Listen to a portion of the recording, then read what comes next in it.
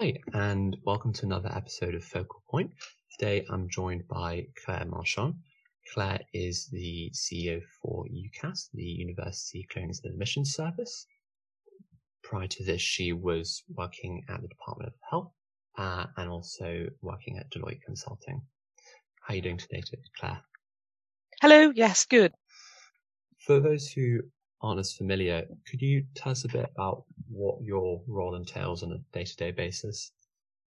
Yeah, sure. So I'm Chief Executive of the University College Admission Service, which means that all of the running of both it, and it's an independent charity, and its commercial subsidiary, which I'll come back to, UCAS Media, I'm ultimately responsible for.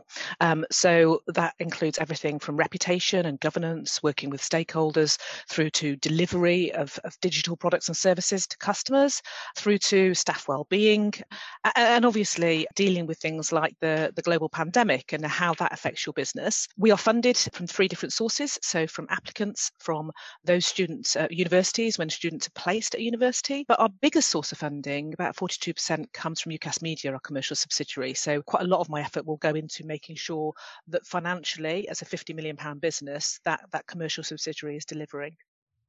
That's very interesting. What is it? So UCAS Media is a sort of a publication advertising platform. Is that correct? Yeah, sort of. I mean, basically, it's so it started, if you think sort of 10, 15 years ago, where its products were primarily to education clients, so universities, and it would have been things like direct mail on behalf of universities through applicants' postboxes, but also targeted emailing campaigns. Today, 10, 15 years later, it has both education clients, but also commercial clients across the telecoms sector, finance sector, retail sector, who want to connect with either pre-applicants or first-year students primarily. And they will be a variety of different ways they want to do this. So we still do targeted email, but also we do an accommodation portal, we do a discount platform, we do a lot in terms of social media, so paid social media targeting. So it's a variety of different media products that we offer to both commercial and education clients. That's very interesting. Can you tell us a bit about your background and how you sort of came to work to UCAS? Sure. So I went to Hull University back in 1990 to 1993. And at the time, I was attracted to their history and politics department, a guy called Philip Norton, who was running their politics department. So I particularly wanted to go there, and I had some limitations in terms of geographically where I could go. And I finished there, and I was a graduate trainee for Rank-Hovis McDougall, which probably people would know best as providing Hovis bread and flour and Kipling cakes and things like that. So a very big food manufacturing business that still exists today in a different guise. And I went through to be a production engineering manager with them. I started my master's with the Open University under my time at Rank-Hovis. And it was really an ad in the Times newspaper that attracted me to Deloitte. I thought, actually, I'm going to end up doing manufacturing for the rest of my life, and I would like to explore, other avenues, and consulting is a good way to do that. And I spent 7.5 years at Deloitte and absolutely loved it. It was one of the high points of my career, working for a variety of clients. And then a Deloitte partner went off and ran what was then called the National Programme for IT in the NHS and asked me to join him. And I saw that was a great opportunity to take responsibility for something. With consulting, one of the slight frustrations with consulting is you are always advising and consulting rather than the actual accountability. And then from there, again, spent 8 years there, loved it, achieved some great things, and had my son, and decided I needed to, not travel around the UK every single week to all 4 corners and take something more local. So hence my time at Worcestershire County Council. Didn't expect to become chief exec, but 4 years in became chief exec there, and then saw UCAS again, saw UCAS and thought, do you know what, this is a great combination of my experience, digital, medium-sized organisation, high reputation stakes, and joined UCAS nearly 4 years ago now, 3.5 years ago. That's great. So you touched on your role in Deloitte, then you moved over to the public sector. Could you tell a bit about your experience on sort of the differences between, from an employee perspective, how sort of private and public sector work differs? Yeah, I think there is a difference. When I went into local government, the demographic was different. So a lot more of an older workforce in lots of different areas. Lots of people who had been there a very long time. So, the proportion of people who had been there over 10 or 20 years was significantly higher. Whereas coming into UCAS, 50% of people are under 35, and you would get perhaps a younger demographic in some private sector companies.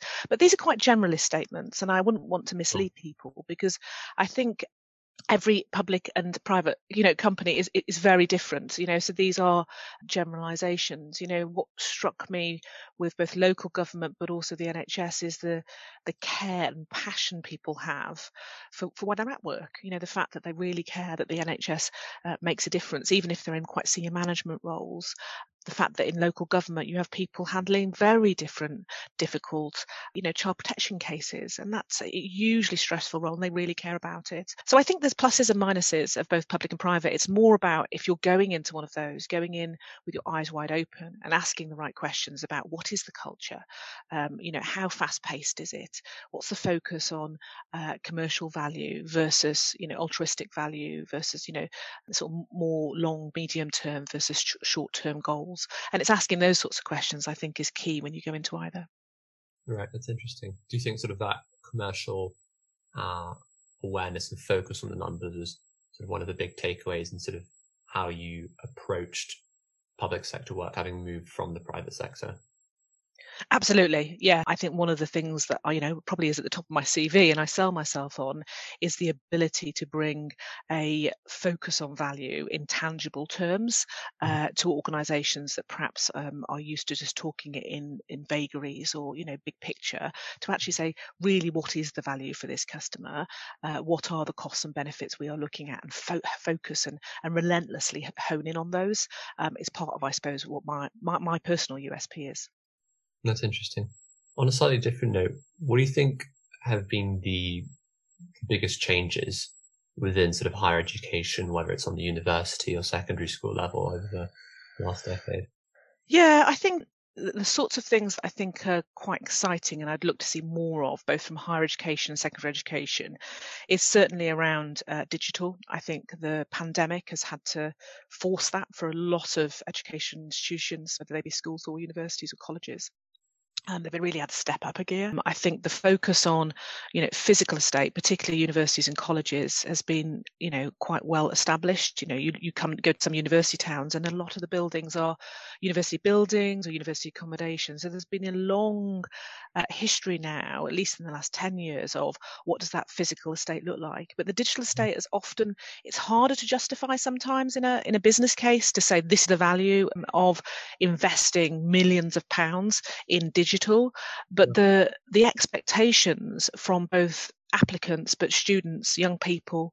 I think the only other thing I'd say in terms of perhaps one that I've seen grow, but I want to see more of, is that relationship between schools and businesses. I don't think it starts early enough, and I don't think very often there's language barriers in terms of how schools articulate their priorities, how businesses articulate their priorities. The more we can bring schools and businesses together to understand that, what we're not doing with young people is just producing them for a world of work. There is also about them learning how to be independent, how to analyze, how to turn up on time, how to see something through, how to persevere. There's all those generic skills, but equally they need to have skills that enable them to be really productive when they go into the role of their choice.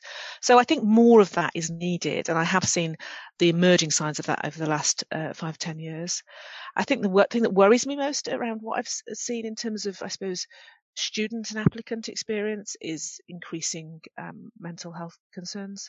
And I think mental health is a big catch-all for low-level anxiety all the way through to perhaps more serious issues, and how much social media or any of us play into that in terms of expectations. And I think that's something we all need to grab a hold of.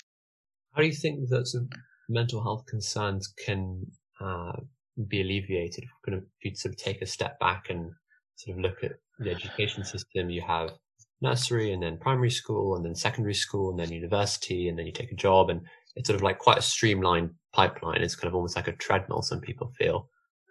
Yes. How far do you think that we can mitigate mental health concerns that are very genuine and important? Yeah, it's a really good question. I think there is a number of things we can do. So just picking two, we've got a potential skills paper coming, and I hope what that will say is that actually education should be a lifelong experience. And I think this idea that you necessarily have to do things in a certain order, and actually there's only one natural next step when you reach 18 if you've got the grades. I think we need to break that down. So giving other options for 18-year-olds, making it clear how you access those, enabling informed choice, making it clear that these are not secondary options. Doing an apprenticeship at 18 is a highly valued option, and that's what we should be promoting. Equally, if you choose to go into the world of work and come back to education at a date, that is a perfectly acceptable choice. And I think just schools, us at UCAS, parents, we all have a role to play in saying there is no right choice here. You have a number of different choices, and we are here to help you make as informed choices as possible. I think the other thing we can do, and we're certainly in active conversations about this, is enable that transition from school or college to university or college to go with it. This is the individual's personal circumstances. This is if they've had a bereavement, or if they've been particularly stressed during their last year at school or college, and I think encouraging young people particularly to be more open about that, but then doing something with that information to put any support that they might feel helpful around them, because it's a big transition if you're 18 and going to university, but it's maybe the first time you've lived alone. You're worried about making friends. We know that from some of our survey work. And so I think anything we can do, if you've then got additional anxiety on top of that, I think we can do a lot to smooth that transition. Yeah, that's interesting. Do you think that from what you've seen that computing and sort of digital subjects in schools are perhaps wrongly regarded as not being as important as they should be, and sort of viewed as almost kind of like a subject like art or sort of design and technology, and not something that's sort of central and core given sort of the digital world that we're sort of increasingly living in? I think the challenge with digital in schools, and when I say digital, I mean everything from information management through to core technologies, is that it's changing so rapidly. And therefore, teachers, lecturers need to keep up to date the whole time. Then the problem is that teachers feel a little bit on the back foot because they're constantly have to keep up to date their professional development, probably more than any other subject that they teach in schools and colleges. So I don't think it's necessarily it's deprioritised. I just think it's more challenging to be bang up to date and to be super relevant to a very young student base. Yeah, that's interesting. As a woman, you've risen to evidently a very senior level in your career. What do you think needs to be done to help break the glass ceiling and create more gender diversity across senior leadership, whether it's in private or public sector? Yeah, I think this is a really difficult one because I don't think there's one thing. I think gender is one of a number of characteristics that need real focus, and ethnicity would be a particular one. I think there's lots you can do in terms of trying to. So what we're doing in recruitment terms, and we're just been put up as a finalist for a Women in Tech award, because we particularly, like a lot of organisations, struggle with women in digital roles, technology roles. And so actually going to, whether it's jobs boards or recruitment firms who specialise in women in tech, I think is, one of those avenues you can look at. Having shortlists for interview that, are gender balanced is another way that you can do it. You have more on your shortlist or long list, but perhaps both male and female. I think in terms of in the actual workplace, and that's obviously, I think recruitment is a big thing, but in the actual workplace, it's about flexible working arrangements. It's about a culture in the organisation that doesn't look down on flexible working arrangements, that actually says, if you want to go 4 days a week and that works better for you because you've got perhaps young children or something like that, whether you're male or female, then that's something we will take serious consideration of, and we do an awful lot of that, which makes it easier for then women to say, do you know what, I will go for that promotion because I know I'll be able to do that on 4 days a week and still perhaps do pick up from school 1 day a week. And so you are starting to break that glass ceiling with some of those flexible working practices. I think my personal advice as well to any women who are listening is that don't ever take, potentially an interaction with somebody who is a male chauvinist and let that knock you back, because there will be occasions where you get sexism, and actually try and succeed in spite of that. And that's very difficult to say. It's more difficult to do. So I think there's something in there about building some personal resilience, just to when those couple of things happen, and hopefully you'll only ever experience it once or twice. But if you do, and if it gets serious, then you need to take it seriously and talk to HR. But if it's, just a sort of an aside by somebody, just brush it off. Don't pay them any attention and move on. And that's some of the things that I've had to do during my career. career is just brush things aside. But now I'm in a position of seniority, I think it's absolutely incumbent on me, whether it is gender or ethnicity, to make sure recruitment is really casting a wide net, to make sure when people come here, they feel there's an inclusive culture, that we accept people from all walks of life, and that we are truly flexible in terms of how we work. And obviously, the global pandemic has meant that it's enabled us to recruit from much, much further afield, because we are all, either fully remote working or semi. That's great. What do you think are the biggest challenges for UCAS going forward? I think there's a number. My top three, because I get asked this quite a lot, I certainly think the two of the top three pretty much never change. One of them is about relevance and delivery. So, UCAS has been around for a long time, and it must never, ever get apathetic. And this goes the same for any organisation, public or private, I think. So particularly in UCAS's context, then we need to be super relevant to a global audience looking to come to UKHE. And at the moment, we're not as relevant as I would like to think we are. Lots of international students will want a one-stop shop when they're coming to UKHE, and that's something we need to achieve. We're also not as relevant in the vocational and technical education space as I would like to see us. So relevancy is absolutely key to UCAS's future, and delivery of products and services that meet that relevancy. I think the second thing would be a cultural piece, which is about the ability to adapt and flex and be truly customer centric. And those are, we've got 5 values we refreshed just a couple of years ago. But we have a workforce of 430 people. And if you've got a staff group of 430 people who understand your strategy, who understand the need to be relevant, who are in constant contact with customers, and who can adapt and be agile based on changing circumstances externally, then you're pretty onto a good thing. So I spend a lot of my time, you asked me at the beginning what I spend my time doing. I spend a lot of time engaging with staff, and obviously, I used to do that a lot by management, walking about or picking up the phone or texting. Still do the texting and the phone, but a lot over video conference now, given the offices are not as populated as they once were. So I think those are my top 2. I think for UCAS, again, going back to, you said the opportunity or the challenge moving forward is also, we are in a world where the pandemic has hit most businesses, so there is an immediate priority for us to pivot parts of our business that perhaps weren't pivoted before. So things like our physical events, pivoting all of those to virtual, making that engaging, I think is really important. But also being really, really, really aware of our external landscape, and particularly the political landscape in both Westminster but also the 3 devolved nations, and where emissions reform might come from in each of those 4 devolved nations, and being ahead of that. So quite a lot in there, Daniel, but those are some of the things that pretty much don't change whenever anyone asks me that question. No, that's interesting. Can you tell us a bit how results day and clearing looks like from inside the UCAS office? I imagine it must be very busy. Yeah, so I've done 4, and taking out 2020, what the 3 clearing periods and results days have taught me is that it's all hands to the pump, and everybody has a role to play. So whether you're a technologist, and we have 100 plus technologists who, developers and architects and analysts who work for us, and we have a big volunteer team who, because of the volume of calls we get on days like results day, but not exclusively results days, we have a lot of people who will go on the phones to applicants and get trained up, myself included, on peak days like January application deadlines or results days. So, in a usual year, you would see lots of people sitting in bits of the building that have been converted to take more people on the phones to applicants.